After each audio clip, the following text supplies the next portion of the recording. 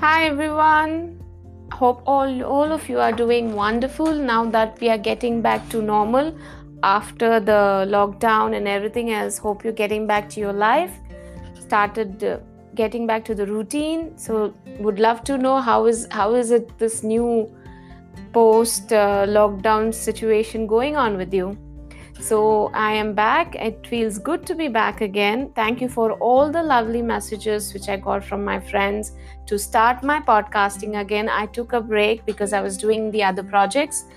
And it really motivated me to get back again and start doing this.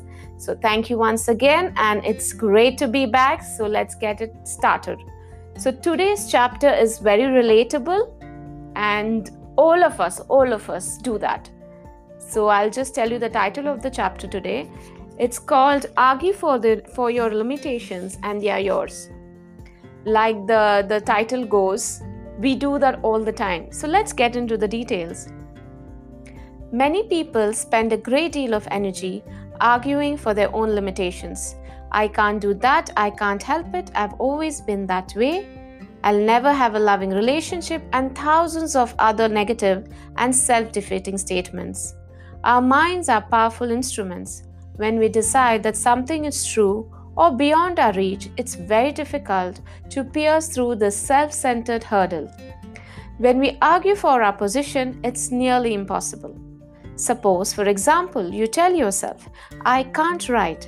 You look for all the examples to prove your position. You'll remember your poor essays in high school or recall how awkward you felt the last time you sat down to write a letter.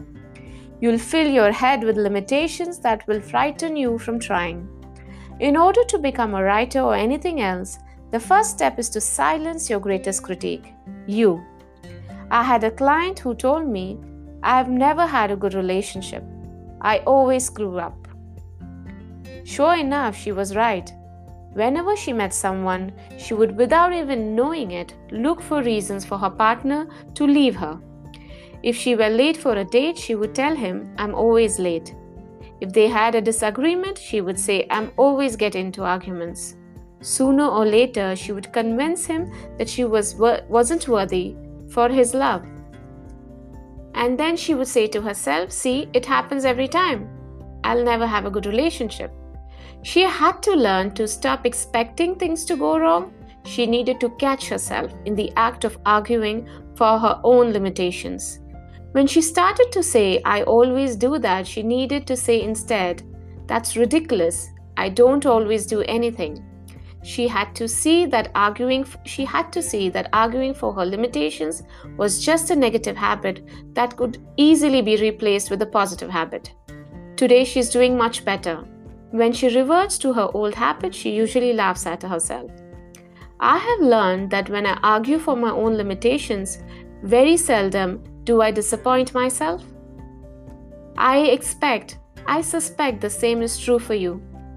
So, isn't it the same is true for all of us? We are so guarded and protected for our own self-limiting beliefs that it is applaudable to think about it also.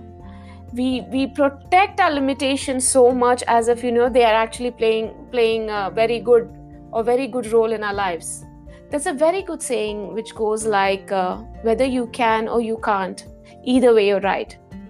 So whether you can do it or you can't do it, if you say to yourself you're right, so why would you want to limit yourself actually? You're doing that. 2, in these walls of barriers that we have created for ourselves. Break the barriers. All we have to do is, when we get the negative belief, self-limiting belief, which all of us do, just top it over with a positive belief. When you keep doing that, when you break the cycle of your negative thought or a negative belief with a positive belief and a stronger one, you will break this habit. It's a habit. People have self-limiting habits. So whenever you tell yourself or hear yourself saying, I can't do that, you will say, I most definitely can do that. I must do that. When you keep doing this, the habit of self-limiting comes, you are removing it. It comes off. You'll add a new habit. You can only break the old habit by having a new habit. You can't just break like that. So make it a habit to say something positive to yourself with a positive statement of I can do it and I must do it.